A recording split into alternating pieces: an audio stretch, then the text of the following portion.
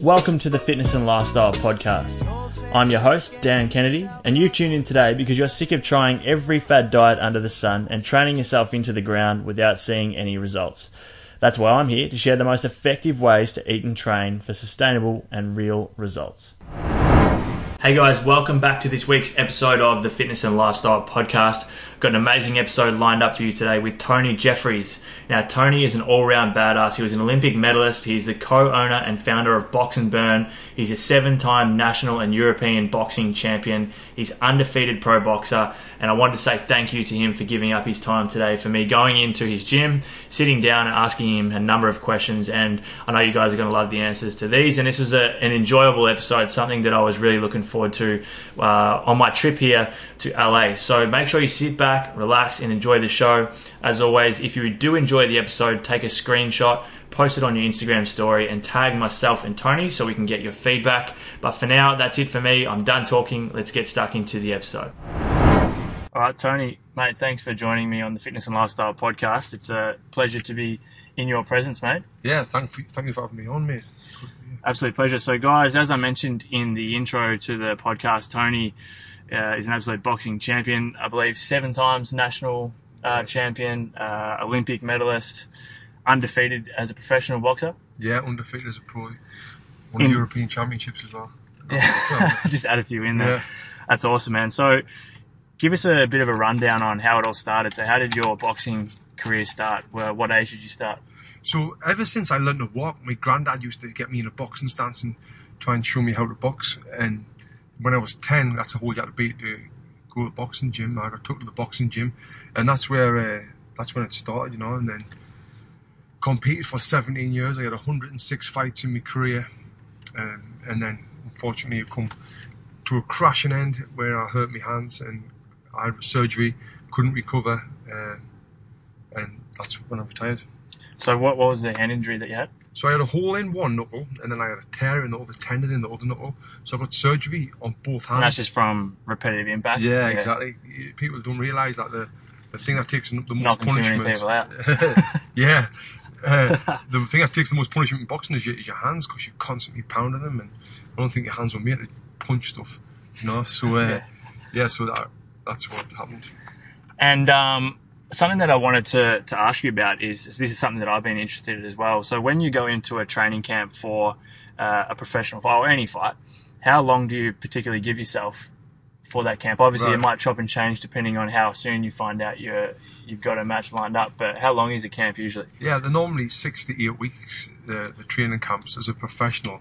But as an amateur, like a world-class amateur, which I was when I went to the Olympics and the Commonwealth Games and all that, you know, you're fighting every other month, so you're constantly ticking over, you're constantly keeping fit and keeping ready. You might have a week off, or even the week off, so you're still working, you know. So for the pros, it's normally 8 weeks. For the amateurs, you know, you're constantly just consistently fit and in shape. And what was your least favourite part about a training camp? Like, do you enjoy the training side of things, or do you just enjoy the fighting, or is there bits where you just absolutely dread turning up to training, or what was your mindset around that? All of it, mate. I'm telling you, I didn't like training, I didn't like dieting, I didn't like thinking about their opponents and the fight, because you're constantly thinking about it from the second you wake up in the morning to the second you go to bed. It's on your mind about the fights and all that.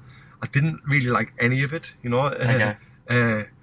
It's like what Muhammad Ali says, you know. Every minute of training, and I didn't enjoy it, you know. But when you actually do fight and you win and you get your hand raised at the end of the fight, you know, there's no better feeling, and it makes all that sacrifice. An addictive feeling. Yeah. It's like a drug, you know. You want that feeling all the time, and obviously when I retired, that was the hardest thing. Not going to get that high anymore. But yeah, I really didn't like the training, but I loved the winning, you know. Amazing. And throughout your career, you've obviously done a number of unreal things. So there's obviously been a lot of highs, but I'm sure there's been a lot of lows. So in your eyes, what was the highest of highs and what was the lowest of lows? The highest of highs was definitely winning the Olympic medal. You know, it was in that. I remember. No, it was 2008. Yeah. Yeah, 2008 in Beijing. I was in that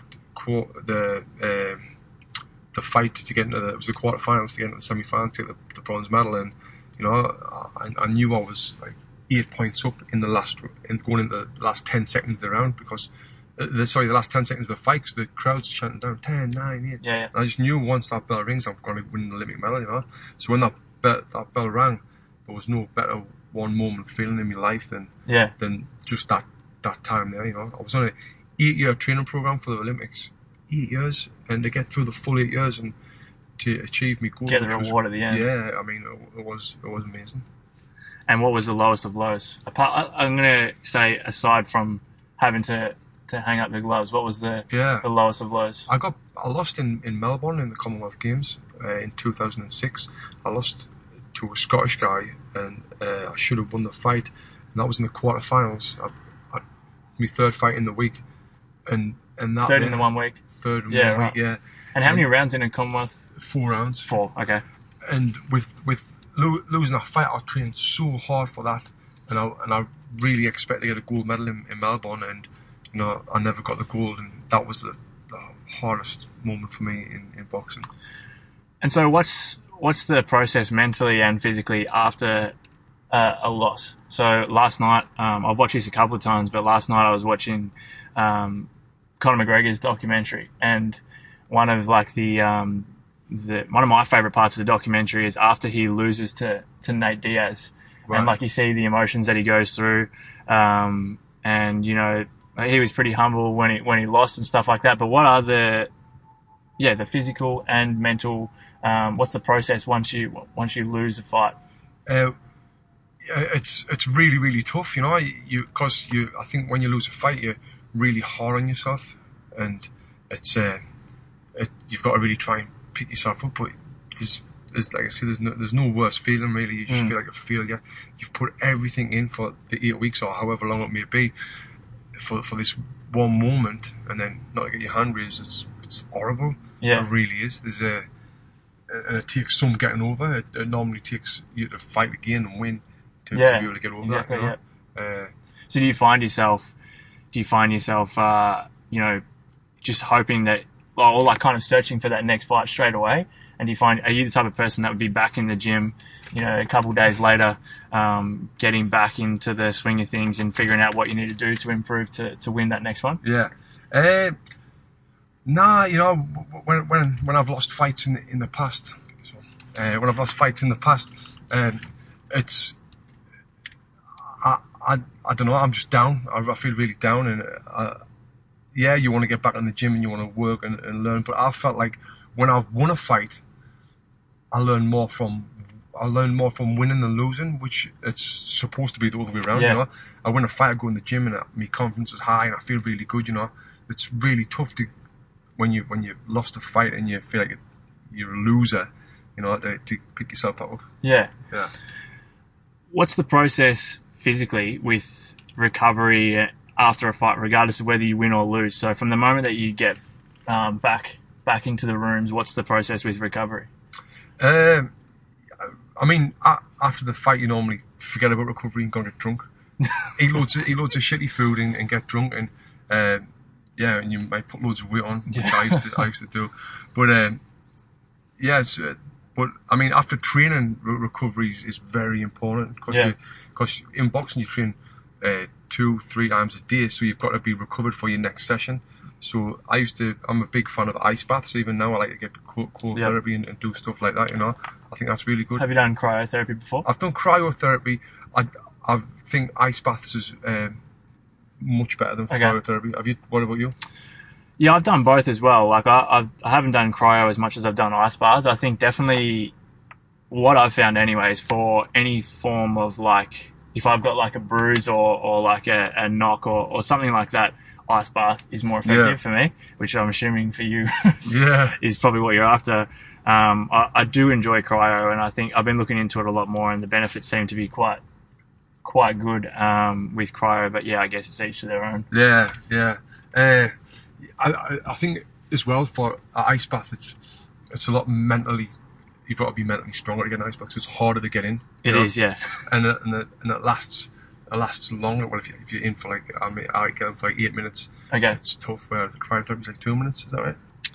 maybe 2-3 minutes. It's basically the length of a song. Every time I do it, they tell you to pick a song, Oh, and by really? the time the song's up, you're out. Yeah. But yeah, I've even been, I don't know if this is something you do, and I think I mentioned it on maybe the last podcast, but I've been forcing myself to have like a fully cold shower. Nice. Either every morning or every night. And sometimes it's not even about the physical thing. Like you said, it's almost like that mental thing about forcing yourself to do it. And then each time you do it, you kind of build up more and more discipline to actually do the shit you don't want to do. Yeah. I'm massive on cold showers. I get one every single morning for that reason. But I think it really wakes you up and helps you with alertness, and it really it's like a challenge, you know. If you get through that challenge, you automatically feel good about yourself, you know. Yeah. And I love it. I had Ryan Munsey. Do you know Ryan Munsey? He's got a good podcast, a big podcast. On my podcast now, and I asked him like, because he's always talking about biohacking and that stuff. What's a biohack for when you're feeling down and you're really low? Is to get a cold shower. Okay. For that reason, where it helps you mentally and you get past that challenge. Yeah. And it really does. If you're in a cold shower, the last thing you can think of is your problems or whatever you got going on, you know, because you're fucking getting out. Yeah, exactly. So it clears your mind. It's kind of like a form of meditation in a way where you clear your mind from everything else. Yeah. So I'm a massive fan of cold showers. Yeah. When you are minutes or just moments from entering the ring before a fight, let's say a professional fight, especially something like the Olympics, what's going through your brain? Like, what's the process? Yeah. What's the thought process? You know, you think about... it's a pretty vulnerable moment when you're going in the changing rooms with your trainer before the fight, because your trainer is the one person you trust the most, and it's kind of on him to give you the right... the right advice and words to make you feel good, you know. Yeah. But you're thinking like about the hard work you've done, everything you've went through and put your body through, and thinking about your game plan and what you're going to do. And it always pops into your head. What the fuck am I doing this for? Why am I doing this? This is the last time I'm doing this. Yeah. And I was just with a really high-profile fighter, a really accomplished fighter last week, Stephen Smith, and he said the same. Even now, like. He even thinks like, why the fuck am I doing this? And then it comes in your head, then it goes. Yeah. Because, I mean, you're about to get in the ring in front of thousands of people and have a fight. You know, why the hell are you doing this? Yeah. But yeah, that goes, and then you feel good about yourself, and then I just used to think like, I'm going to hurt this guy. I really am. But as well, I was thinking, I can't get hit with this punch. If I'm fighting a guy who's got a great left hook to the body, that's in the back of my mind. I'm not going to get hit with that one punch, you know? Yeah, and I'm assuming this is just kind of fight by fight, but what's the saying is everyone's got a plan until they get punched in the face. So what is that a hard thing to get over? Like, you obviously go into a fight, you know your opponent probably in and out by the time you get in the ring with them, and you've got a plan of attack, and then you do cop one to the chin, or one kind of dazes you a bit. How hard is it to then regain your focus and go back to the plan? Yeah.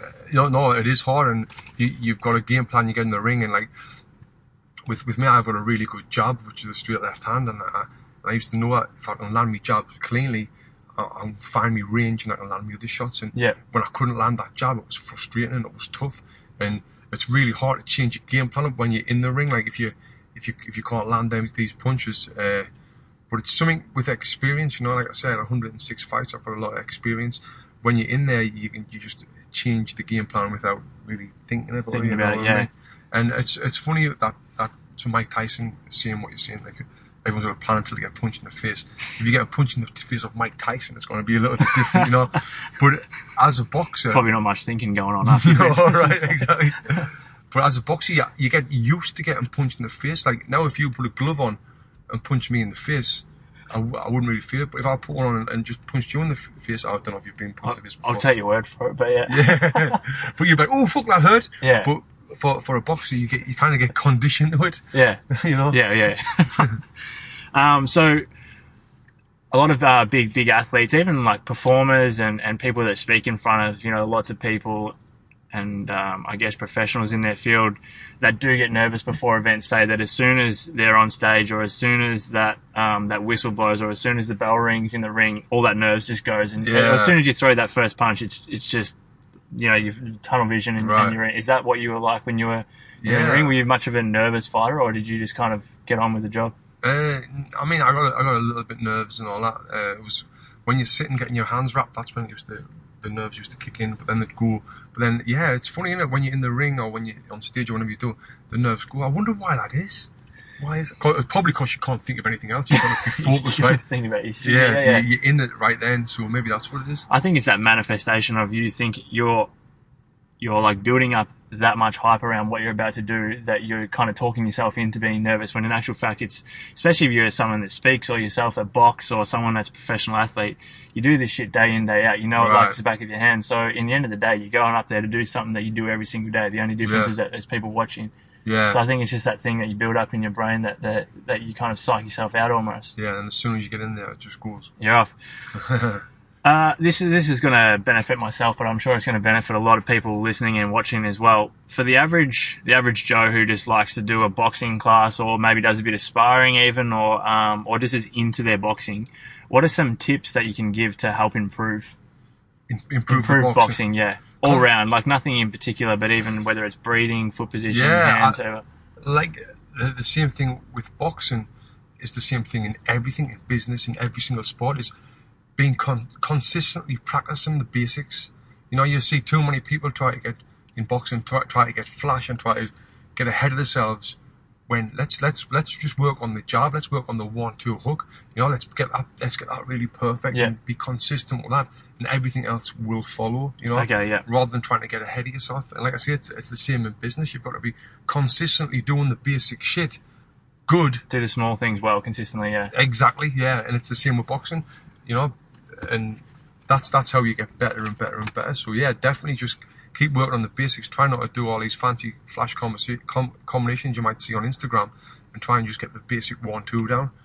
And you've got a good. I was actually looking through some of the videos on your YouTube the last couple of days, so I'll make sure I put the link. And you've obviously got your podcast and everything as well, so I'll put the link to those in the show notes and in the YouTube notes as well, guys. But the next question I had was around nutrition. So something that I obviously talk about a lot on the show is nutrition, the importance of a well-balanced diet, but also fueling your body for performance and recovery. So when you were fighting, what did you gravitate towards in terms of your approach to food? Yeah, I used to, now let me start off by saying this, like, I really don't envy nutritionists, because there's a lot of different opinions on nutrition, and there's a lot of arguments for nutrition, you know, with different diets coming and going all the time, you know, so I don't envy you being involved with that. But yeah, in boxing it was just eating clean was basically lots of veg, lots of chicken, chicken breasts and all that, with the oatmeal in the morning for the breakfast, you know, trying to keep off the sugars and drinking a shit ton of water, you know, and having a cheat meal once a week on a Saturday, you know, going having a pizza or an Indian or whatever, which again, like, now I'm hearing, so I was on a no carbs after lunch diet, you know, even when I was training, and I used to make the weight and it used to work for me, but now I'm hearing that's not the way you should have really done it, you know, with the new things that are coming up with a high fat diet. You know? Yeah, like you said, there's just so many different approaches, and there's no one size fits all, which is good, which is a good and bad thing. It'd be awesome if you could just say to everyone, this is what you have to do, and it's going to work for every single person on the planet. But unfortunately, that's not the way it is. And what works for you may not work for me. What works for me may not work for someone else. And if you find an approach that works for you, regardless of whether someone says it's the best approach or not, then there's no real reason to change it. But you're right, there are so many different ways to approach it these days. And this was like 8 years ago since I retired. I know in the last 8 years how much has changed. Like I never even thought about putting butter in my coffee, you know, and I do it all the time now. Yeah, okay. and you know, people's got different views on that. What do you think about that? I'm not a large fan. So my approach to nutrition is basically a flexible approach. So I believe in roughly knowing your numbers, like you would with business, like you would with anything. You fuel your body like it's a car. Give yourself good quality fuel. I think there's flexibility needs to be a part of it. So if you're someone that's saying, all right, I really like ice cream, but I'm not meant to eat ice cream, so I'm not going to. Eventually, you're going to eat it and you're going to binge on it. So my opinion is keep a small amount in there as long as it works with your numbers, and keep everything in moderation. Because if it's not sustainable, if it's not flexible, then it's not sustainable in my approach. So I think 90% of your intake should be coming from nutrient-dense whole foods.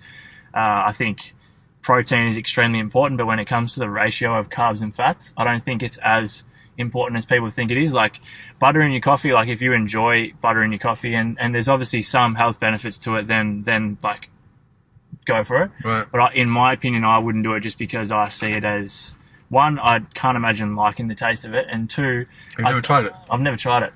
I think two, it's almost like, in my eyes, it's almost like just a weight, like you're just making a drink that's very low calorie, a very high calorie drink by adding butter to it. But like I said, there's different methods that work for different people, and there are pros and cons to everything. You can type in on Google today, 6 reasons why butter in your coffee is good, or 6 reasons why butter in your coffee is shit, and you're going to get a shitload of answers for both. So in the end of the day, it comes down to personal preference. But well, let me ask you it's this. interesting, isn't it? What's the best one food in the world? Best food? Yeah, one piece of food or fruit or veg or whatever it would be.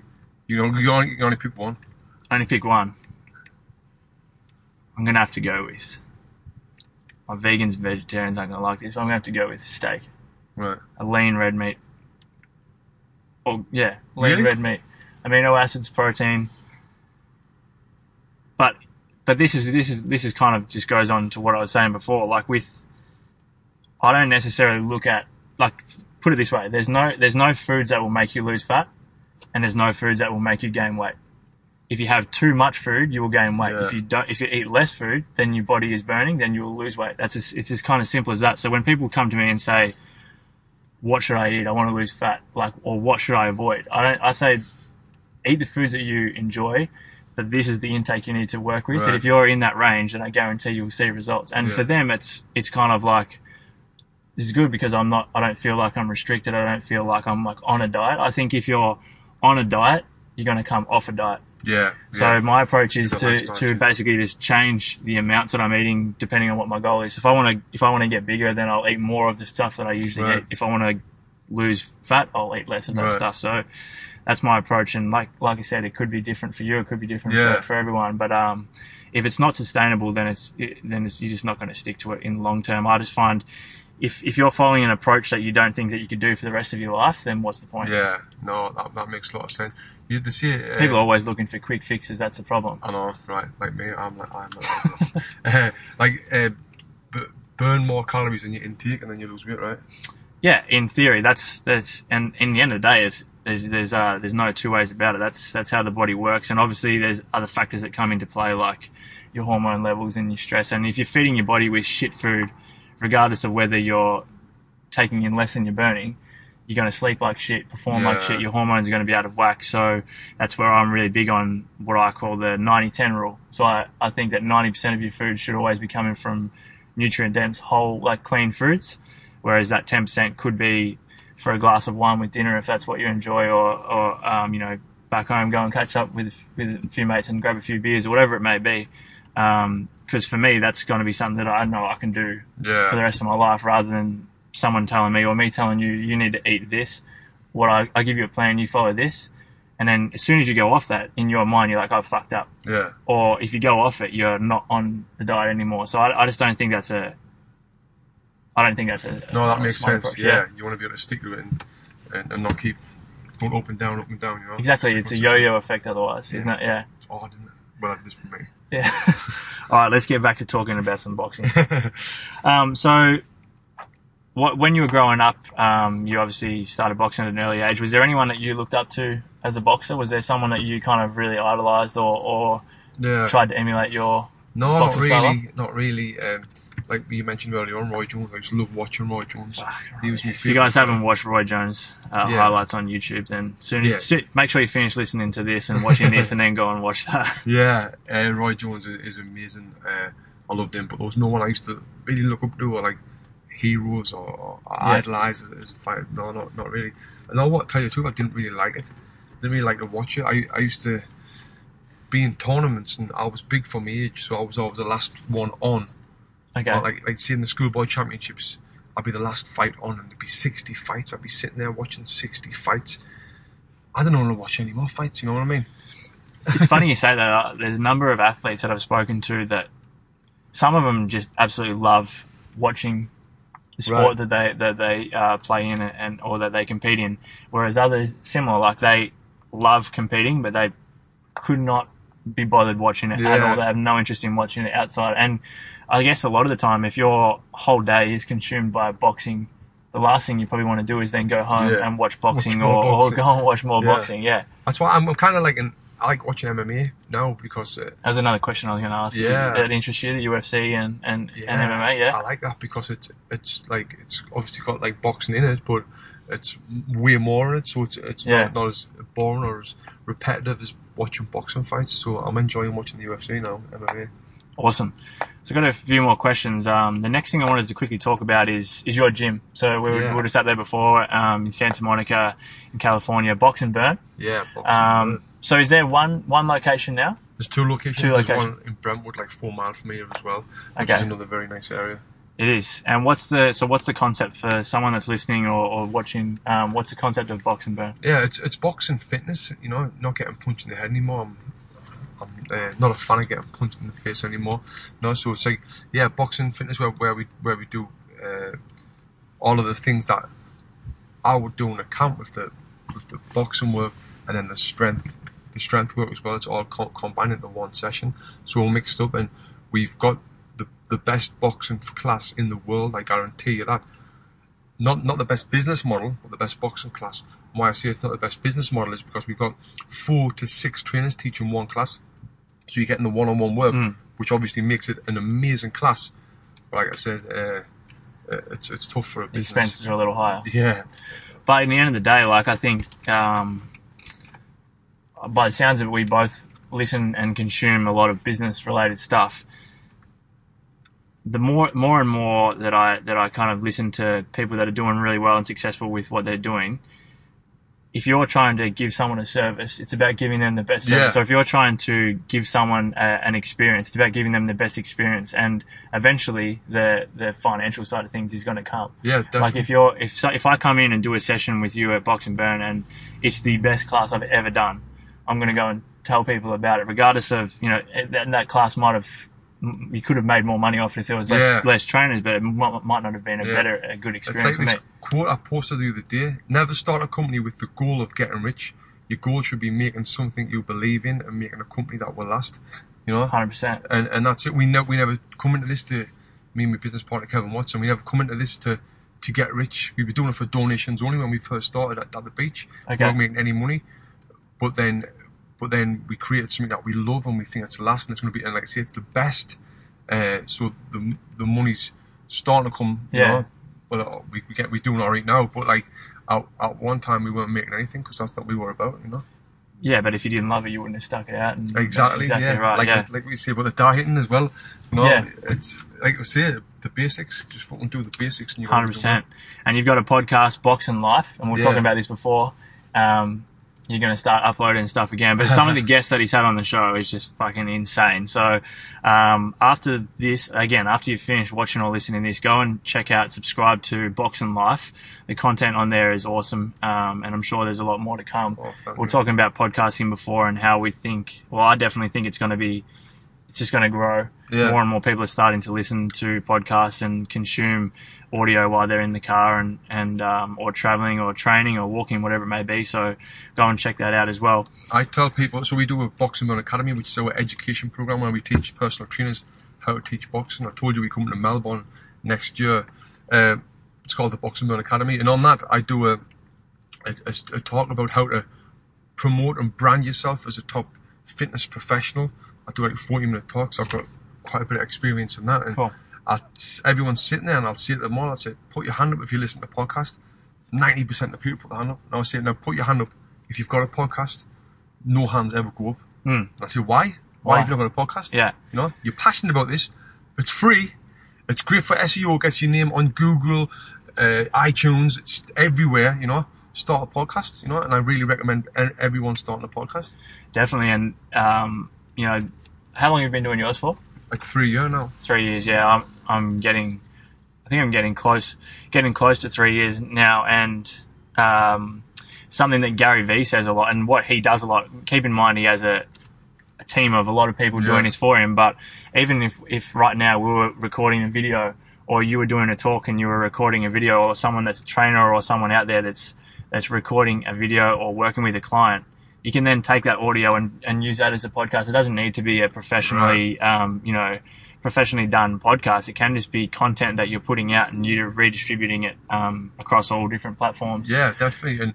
And what you can do with it is, just let's say, for instance, when you were giving your opinions on dieting and lifestyle change, what I'll do with my podcast, I'll send a clip to a lady who helps me, and she'll transcribe it into a blog. Okay, yeah. Now I'll put the blog out. I'll put the blog on the YouTube. I'll put it on the Instagram. Put it everywhere. Little clips of the video goes everywhere. The audio clip, and now you get everywhere. And now all of a sudden you've got 5 or 6 different pieces of content. Yes, and so the people who don't like watching can either listen or they can even read about it. Yeah, 100%. Yeah, 100%. so it's very valuable for not just in this industry, but in any industry. People are doing. I agree. Yeah. All right. Before we wrap things up, I've got a few different names or a few different topics that I wanted to bring up, and I just want your opinion. I don't even have any questions around it. I just want to bring them up and see what your thoughts are. Firstly, the Conor McGregor and Mayweather fight. What was your thoughts going into it, and what is your thoughts after it? I absolutely loved that fight.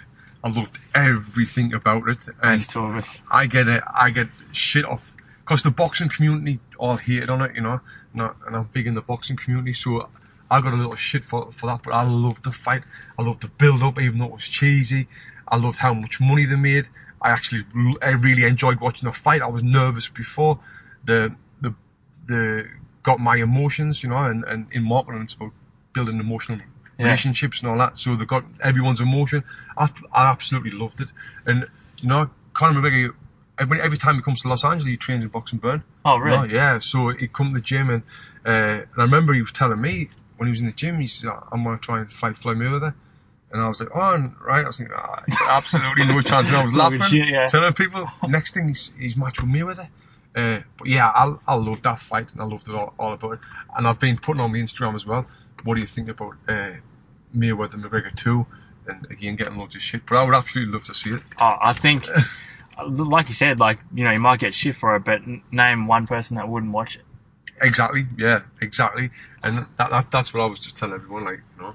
You're giving it shit, but are you gonna watch it, or you're gonna pee? And what are your thoughts after the fight? How do you think Conor went, and did he go as well as what you thought, or did he do better than what you thought? He's done way better than what I thought. He won like 2 or 3 rounds. I would almost say 4. Is that what it was? I thought. I'm not definitely more than me, obviously, but going off what I've read after it and watching the fight myself, it just seemed like he won the first 4 rounds. Yeah, and I was like, what? I couldn't believe it. I was gobsmacked. Whoa, he's winning these rounds. And I thought he did really well, and he hit Mayweather with an uppercut. I was like, wow.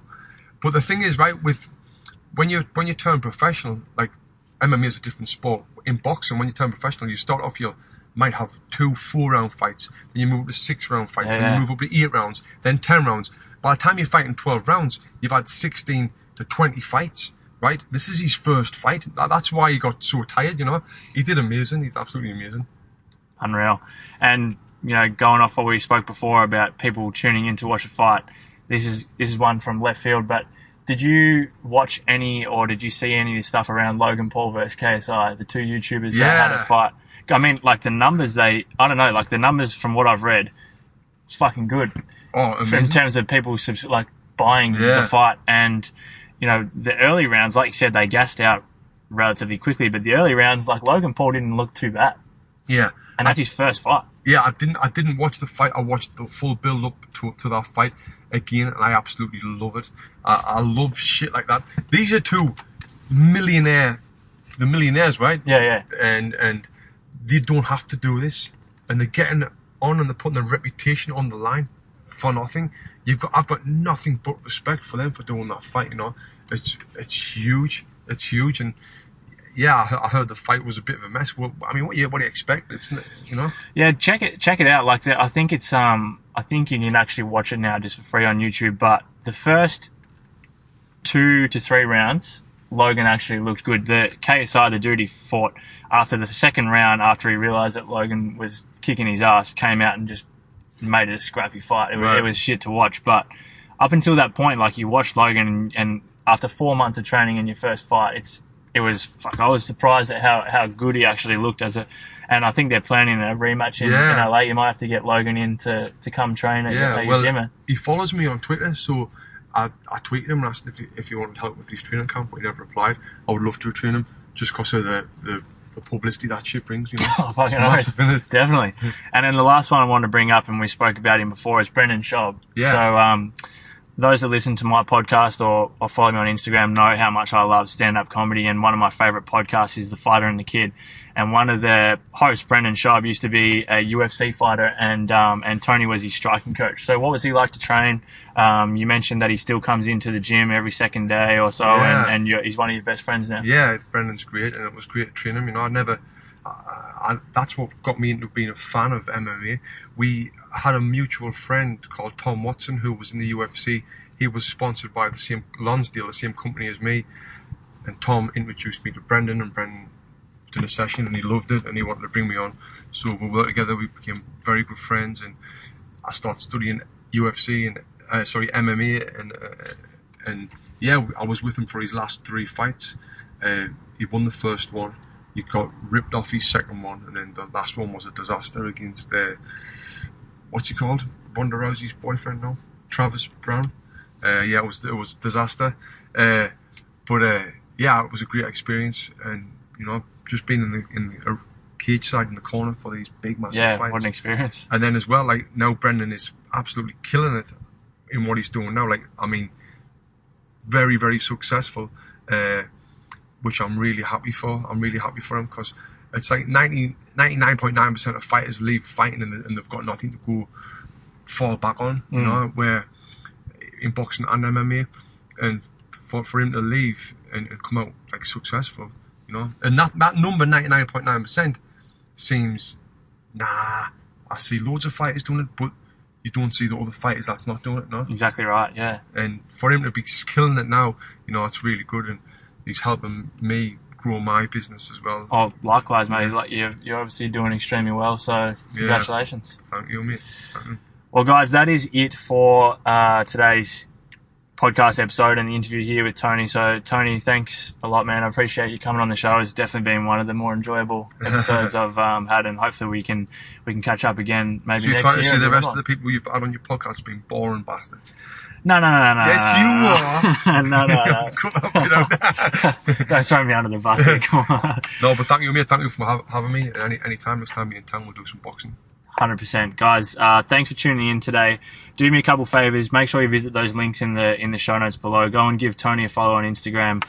If you've enjoyed today's episode, take a screenshot of the show, post it on your Instagram story, tag myself, tag Tony. If you've got any questions for myself or Tony, either contact me or contact or Tony by a DM, and we'll be sure to get back to you. But thanks for tuning in. Make sure you hit that subscribe button, and look forward to chatting to you again in the next episode.